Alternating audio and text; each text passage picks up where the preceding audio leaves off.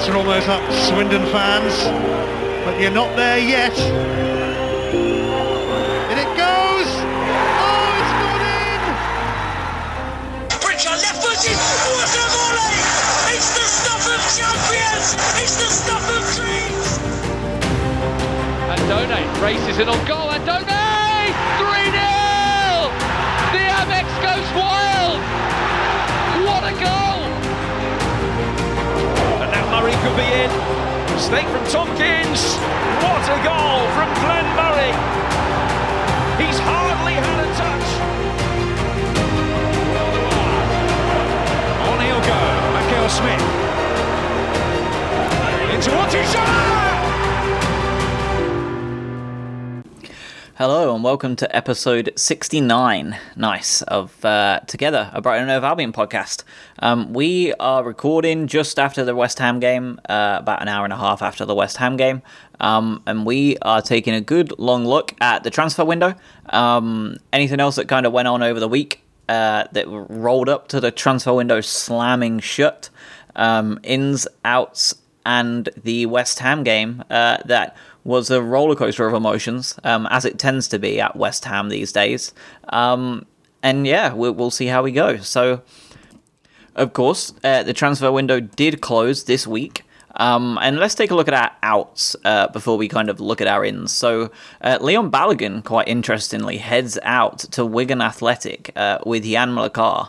So, Jan was called back from QPR, and was then sent straight back out on loan, double loan, weirdly enough, to the side Wigan. And Wigan actually came back. They weren't even down. They went on to beat Leeds today, which was beautiful to see. You truly love to see it. Glad to see it happen. Balogun is one of those players that, you know, he made a couple of appearances here and there, filled in as and when he needed to.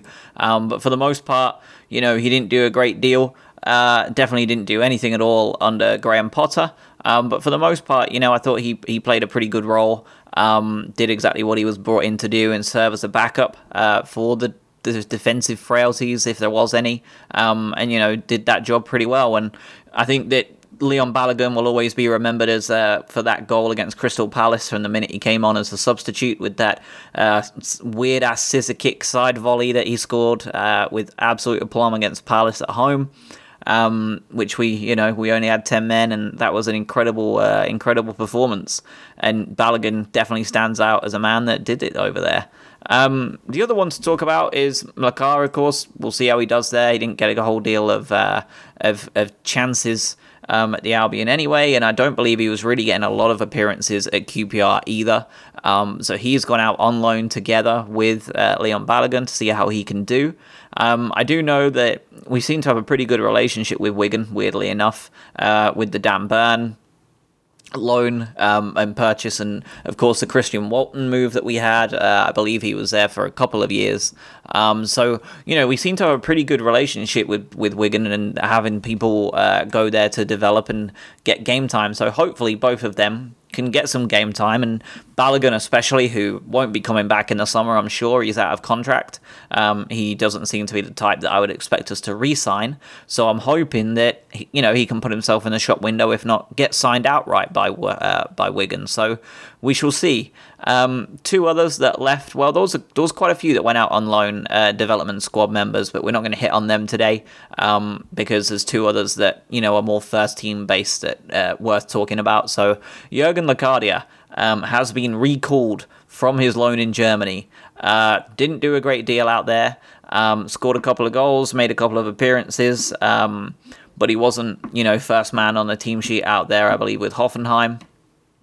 And he has been recalled. A couple of people started to wonder if he was going to be recalled for the first team.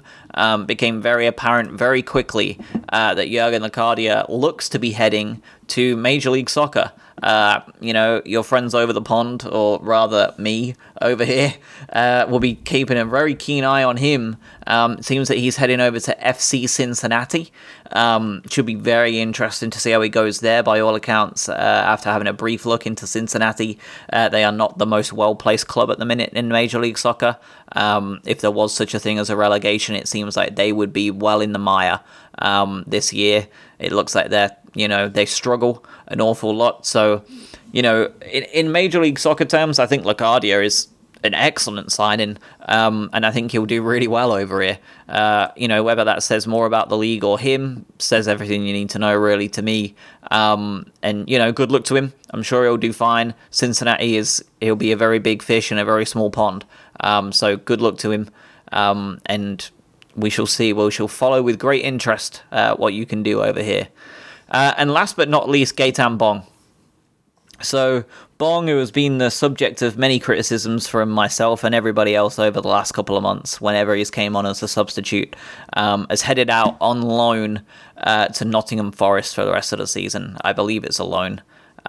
Maybe it's permanent. Can't remember. Anyway, he is now gone to Nottingham Forest, and he's also out of contract in the summer, so it's very unlikely that he will be signing another Albion contract. I suspect that, this is going to probably be a loan to buy if he hasn't already, or rather just loan to sign.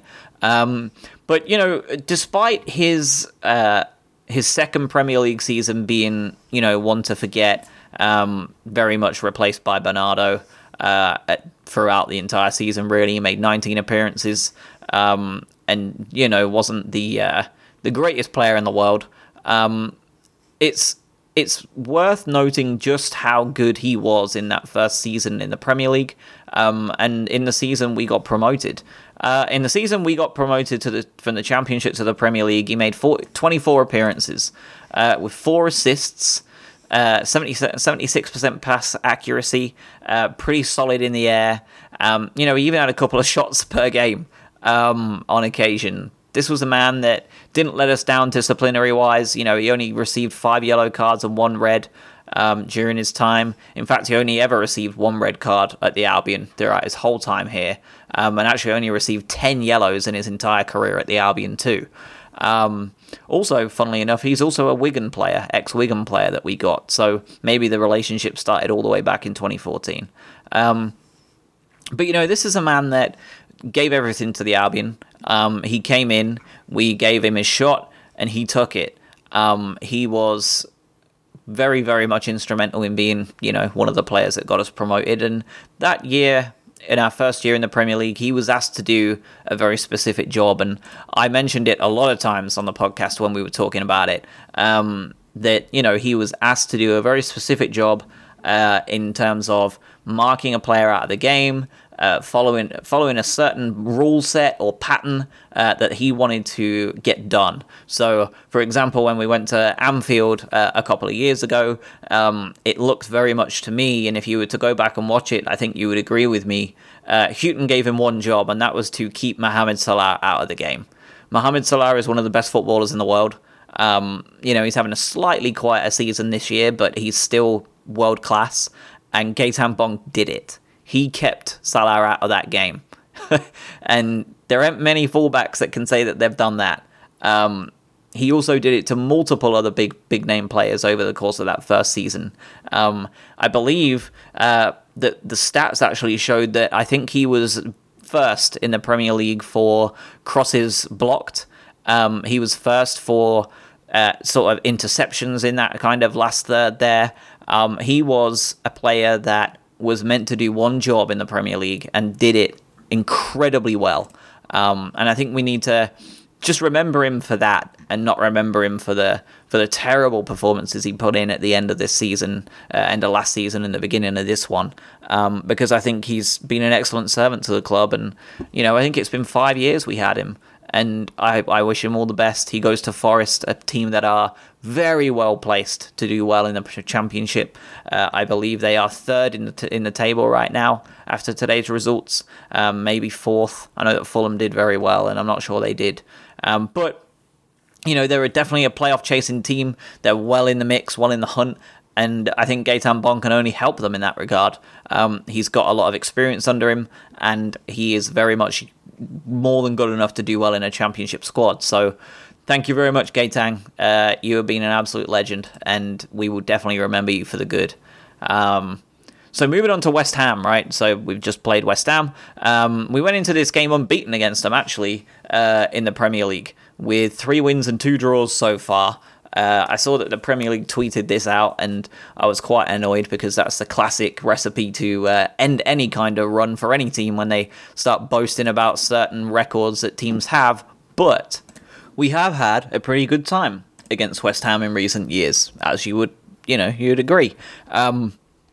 We also had a pretty incredible game this time-ish last year. I believe it was the New Year's Day game or the 2nd of January game, where we drew with them in the New Year. And, I think we were 3-1 up and ended up drawing 3-3. No, it wasn't. It was 2-2, wasn't it? We were 2-0 up at half-time, I think, and we went on to draw 2-2. And, we were the better team by far for the first half, and it was a little bit like the old classic Fulham game a couple of years ago as well. But we came in, and, we are also the only team, funnily enough, in the Premier League that West Ham have never beaten in the top flight. So we are the only team currently in the Premier League that they have never beaten. Even better random stat time. The other team, there is only one other team in the entire Football League that holds the same record to have never been beaten by West Ham at the top level. And that team is Swindon Town. So shout out to Swindon. Well done. Match stats. So taking a look at the numbers, we had 19 shots to their 12, 6 on target apiece. We had 3 big chances to their 2. This is the fun piece of this game and shows you just how mental it was. We had 3 big chances to their 2 big chances. They scored 3 goals, and only one of their big chances was scored. So, of their 2 big chances, they missed one. It was the early one where the free kick came in and their new midfielder caught it pretty well when Matt Ryan made an excellent save. But due to the others being deflections, it doesn't count as any kind of chance. It was just pure bad luck. So, it's a weird stat to have. 2 big chances, you only score one of them, but you've scored 3 goals. We also had 2 golden opportunities early on with Trossard and Moy before going 1-0 down, as you always see these days. We arguably should have been 2-0 up at the time, and it all felt like a little bit Bournemouth, didn't it? It certainly had a lot of parallels. I saw a lot of people tweeting that it did have some feelings that felt very similar to that in the first half. But overall, it was an absolute roller coaster. 490 completed passes to their 229. Interestingly, 22.65% of our passes came in the final third, while West Ham United managed 27% in our final third. Very little difference between the two when you look at that, a couple of 20%ers, barring the fact that West Ham had far less, with only 62 passes in our final third compared to our 200 with only 62 passes in their final third, our final third. And frankly, it showed. With the majority of their chances, you've got to admit they all came from set pieces, and we looked, as usual, at our weakest when being counted on and committing those fouls to allow those set pieces to come in. We actually committed 4 fouls in highly dangerous areas, to be precise, as well as 4 corners conceded too. When you think that there's almost a 50% mark there they had 8 set pieces and we conceded from 3, very worrying indeed. Not good. We looked to invite ourselves into trouble, being counter-attacked and giving up the ball, and we did. And with their big chances to score that didn't come off from being set pieces, it says everything you need to know. Their goals they did score all came from set pieces, came from deflections. We simply have to manage this better. Montoya was the main problem today against Antonio. I think that everybody on the pitch and in the crowd could see it. And Michail Antonio is a man that has bossed us around a lot in recent years. Antonio suffered 3 fouls today, more than anybody else. And Montoya and Stevens combined to commit all 3 of them. We could not handle him, and frankly, it was probably the main reason we went 3-1 down, because he really just ruled the game on that left-hand side for them. Again, as a team, despite being bad at defending, we had no clear errors leading to goals, unlike them. They had 2 clear errors that led to goals. That is horrific. We just failed to defend both the first and second ball at set pieces effectively, and it's something that we desperately need to work on. We miss Shane Duffy, in my opinion. I think that other people echo that, but on the other hand, Albion were also weak at set pieces last year, under a Chris Hughton manager that is renowned for being a lot more defensive and solid at the back.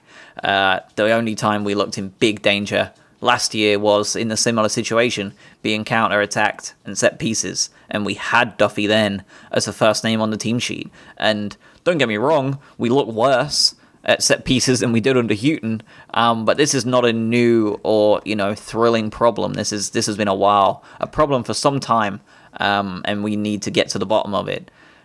Looking at the players, there's quite a lot to go through, actually. I thought Aaron Mooy was incredibly disappointing, actually, against West Ham. 3 shots, none on target, was dispossessed twice, had 2 other touches leading to a loss of possession. Something that you very, very rarely read happening to Aaron Mooy. I don't usually even go through those kind of stats on here, because they don't really make much difference in the readings, because they're always pretty low. But for a player like Aaron Mooy, he doesn't really ever have any. So for him to have 2 of each is just shows how much of a poor day he had at the office. Defensively, he wasn't much better as a central midfielder. Apologies for the rattling. My pug was being an absolute geek. She is now laying down. So yes, Aaron Mooy, crap. Thought he was bad. Defensively, not very much better than his attacking output. This is a man that's supposed to have been a part of a midfield 4. He made 1 tackle, 1 block, and 1 clearance. Only Leandro Trossard had a worse record in the game for the Albion. And we have noted for some time the job he does. And that job is that he seems to be told not to worry too much about defending. So the fact that Trossard had a little bit less of a defensive impact, I'm not sure what Mooy was doing today. Montoya, I also thought, had a poor game, namely because he was outmatched from minute 1 against Antonio, as we said just a little while ago. Physically, he had no chance, and so going forward, it left him providing very little. 2 key passes, one that should have been an assist early on before Antonio really got his influence stamped on the game. But, after that opening 10-15 minutes where it looked very end-to-end, Montoya provided very little all over the place. He was just bossed. Starmen, however, are plentiful, actually. Given that dire first half we had, you would have been surprised to have seen anybody being given a good review. But Solly March and Ezekiel Charlotto totally changed the game coming on. Like I said on Twitter, if you think that, if you truly thought at the time that, yes, Ezekiel Charlotto is the man we need to make this game change on its head, this is what we need, thank God Potter's got him on, you're either lying or you are Graham Potter listening to this podcast, and fair play to you. He changed the game with Solly. Solly came in with 4 shots, 2 on target, 2 successful dribbles, and 2 fouls. He led the team in all of those areas, despite only playing 25 minutes. Ezekiel Charlotto, the numbers do not show it, but I thought he provided some major width and was fresh and able to take advantage of them the moment Antonio went off. The minute Antonio went off, an exhausted Montoya followed him. Ezekiel Charlotto came on, weird move, ended up being an inspired one. He totally changed the game over there with March, and what a substitution from Graham Potter. It has to be said that Albion have been victim to a couple of super subs in their time, and Potter is now being able to do the same for the teams. It's always nice to see. Proper, I thought, ran the midfield in the second half. I thought he was godlike. In the first half, he was already playing very well. That pass that was, outside of the beautiful ball into Trossard to set him away one-on-one was excellent. And in the second half, I thought he was, he is a man worthy of the Dutch national team. It was a performance worthy of them. One shot, 2 key passes, 89% pass accuracy with 87 touches, which was the most in the team. Had an assist, could have had 2 or 3 more with the amount of balls he was playing in that were very, very good indeed. I thought he proper put in an absolutely majestic performance, and I think he's been one of the biggest benefactors of Graham Potter. And, he's been one of the biggest benefactors you would never have even considered at the start of the season. But I think Proper has continued to grow and is an incredible asset to this team. Pascal Gross, I also thought looked woefully off the pace early on. My goodness. I thought a game like this would be key for him with Glenn now to deliver the ball to. But my God, I thought he was really off the pace in that first half. It looked like he didn't know where to be and when. There was no willing runner for him to pass the ball to except for Montoya. And he was, having to be worried about Antonio. So it was a really, really poor first half from Gross. And then to go away with 2 shots, 1 on target, 4 key passes, which ended up being the most in the team, and a goal to cap off his hard work. I thought Pascal Gross did a pretty thankless job for the first 70 minutes, but that final 25 again shows just how good he can be with players firing around him. It changed the game. Trossard too, I thought had an excellent game today from the first minute actually. I think he should have scored his one-on-one chance. I think if you want to be one of the best players, you have to score those chances more often than not. And he didn't look like scoring it for a while there. 3 key passes, 2 shots, 1 on target, even a couple of interceptions high up the pitch. Generally caused them a ton of problems. Even when we were at our poorest, he was the man that caused them issues. And, when Solly March and Ezekiel Charlotto came on, his ability to float around that final third, because he was all over the place. You didn't know where he was going to come up. And it caused them no end of problems. You could tell that they didn't know where they were going. And it was great to see. And, finally, my man of the match. If I had to give it purely on performance, I think Davy Proper is my man of the match.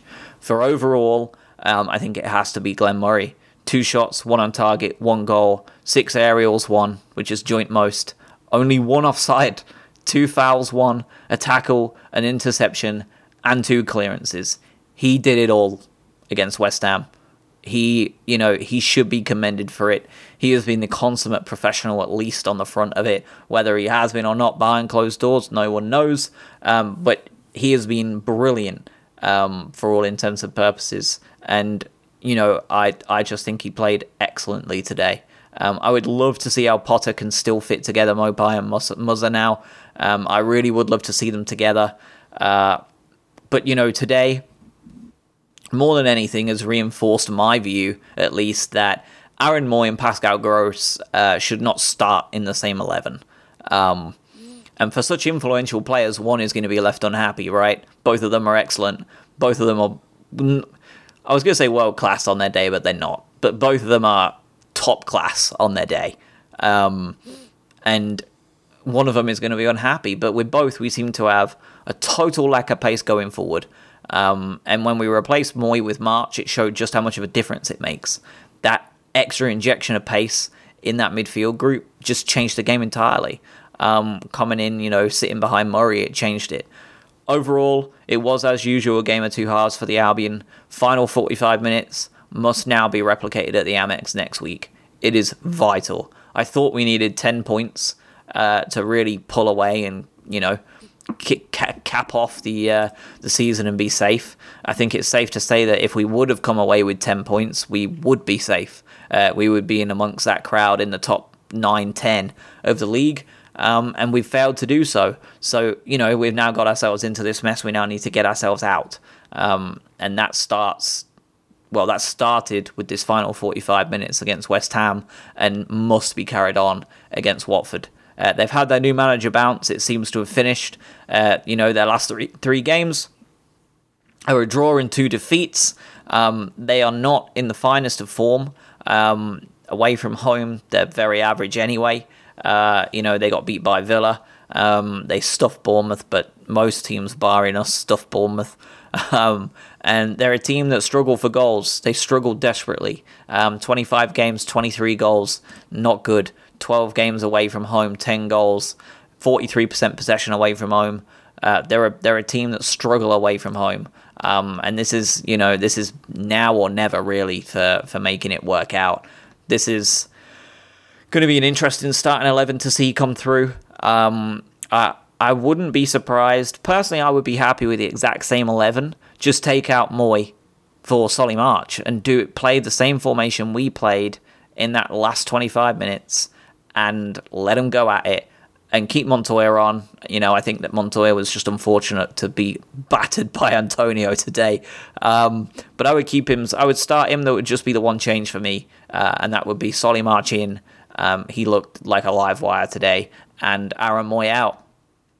And I'll be happy with it. And finally, last thing we need to hit on is Alexis McAllister and Tariq Lamptey. So Tariq Lamptey, we don't actually have a great deal of information on. I've tried to find some. There really isn't much at all, honestly. The long and the short of it is he is a Chelsea youth player that we've signed for 3 or 4 million, which is unbelievable, by the way. And if it wasn't for the fact that they had a wealth of options at right back, he wouldn't be going nowhere. They didn't want him to go anywhere in the first place. And if you were on social media yesterday and you saw the announcement for Lamptey, you would have seen the majority of Chelsea fans absolutely fuming at it. That can only be a good thing. Very small, 5'4", says he compares his gameplay to Dani Alves. If we can get 50% of Dani Alves out of him, we are going to have a top-class right-back for many years to come. Looks very promising, though. We've needed a right-back. We said we needed one. We've gone out and bought one. He's young. He's fast. He offers a different option. And I think that he's an excellent signing. And, when you're faced with Reece James and Cesar Azpilicueta in front of you, and you choose to go out to play football, that is a huge endearment to me. There are too many young players that are happy to take a big fat paycheck and sit on a bench, or not even sit on a bench, just do their training and bail. If this man, if Tariq is wanting to come in and play games, fair play. Very happy with that indeed. He has the right attitude. He already is more than welcome in my eyes. Alexis McAllister is the other one. So, loan cut short from Boca Juniors. Been ongoing for about 2 weeks now, I think. And we finally got the deal done. So, he has a couple more stats in his name here that you can see. He's made a good couple of appearances here for Boca. I have 9 on record here. 1 goal, 1 assist, couple of yellow cards. Averaging 2 shots per game. 77% pass accuracy. Made a couple of appearances for Argentina already in friendlies. He's a player that primarily has been played on the left or as an attacking central midfielder. Now, according to WhoScored.com, his appearances on the left midfield generally result in around like a 6.5 rating. His rating when he plays as attacking midfielder in the centre results in the majority of his goals and assists. He is in the high 7s in ratings for his position. So, it would be... He is a man that you would expect to come in and play that central attacking midfield role, and it looks like that's his best place to be. So you've got to be happy with getting him in. He's already made a couple of appearances for Argentina. He's only, 21 years old? 21 years old, just. This is a man that I think is going to have to be the man that comes in and injects something new into the team. His key strengths, key passes, crossing, taking set pieces throughout, and through balls. He likes to cut inside. He wins an awful lot of fouls. He likes to cross the ball, and generally is that classic number 10. And if that's the case, I would by the time we get around to Sheffield United, because I don't believe he's available for Watford, it'll be the game after that, which is Sheffield. You would like to think that, I think he's been with the Albion about 2 weeks by then, because I think his international appearances finish on the same week that we play Watford, which is next week. And I would hope that he is back, comes straight back to the Albion, spends 2 weeks with us, gets used to know what we're doing, and he can slot straight into that role that I just put Solly March in. Moy out, Solly March out, Alexis McAllister in, and I think he could make all the difference. We shall see. I think it was a very dangerous transfer window for the Albion. Make no mistake, just because we come back from 3-1 down today, we needed to sign a striker, and we didn't. I think at this point, you need to realise, at least personally my opinion on it, is that Tony Bloom and co. Have accepted that this is a project that they're investing in, like a long-term vision, and the Premier League is just a piece of that. If we go down, we've done it to ourselves. We have decided that we are not going to strengthen ourselves where we need to strengthen, and we are going to take that risk. We have known that we needed a Glenn Murray replacement striker for 3 years, and we've chosen not to do it this year. Like, outright chosen not to do it. There was very little about the rumours yesterday that said that we were going to get in a striker. And if we wanted one, we would have got one. If we really wanted one. If we thought it was the difference, we would have got one. I personally think it might be the difference. We shall see. I hope I'm wrong. But at this point, the transfer window's over. You may as well just sit back and enjoy the ride as best you can, because this could be the last 4 months you see us in the Premier League for the who knows how long. And, you know, if we stay up, it's another one of Tony Bloom's gambles that have very much paid off. So we shall see. But Watford at home next week, huge, vital, need to take all 3 points to keep ourselves on the up, because the games do not get any easier after that. You've got to think that 38 points is probably going to be enough to bring ourselves to safety, which means 4 more wins needed to get there. Let's start with Watford, please, because the start to 2020 has been appalling. Need to do better. I think this is our longest winless run under Graham Potter. So let's change it, please. I will see you all next week to review the Watford game and go into the international break, or whatever kind of break it is this time. I'll see you all next week. Have a good one. Be safe.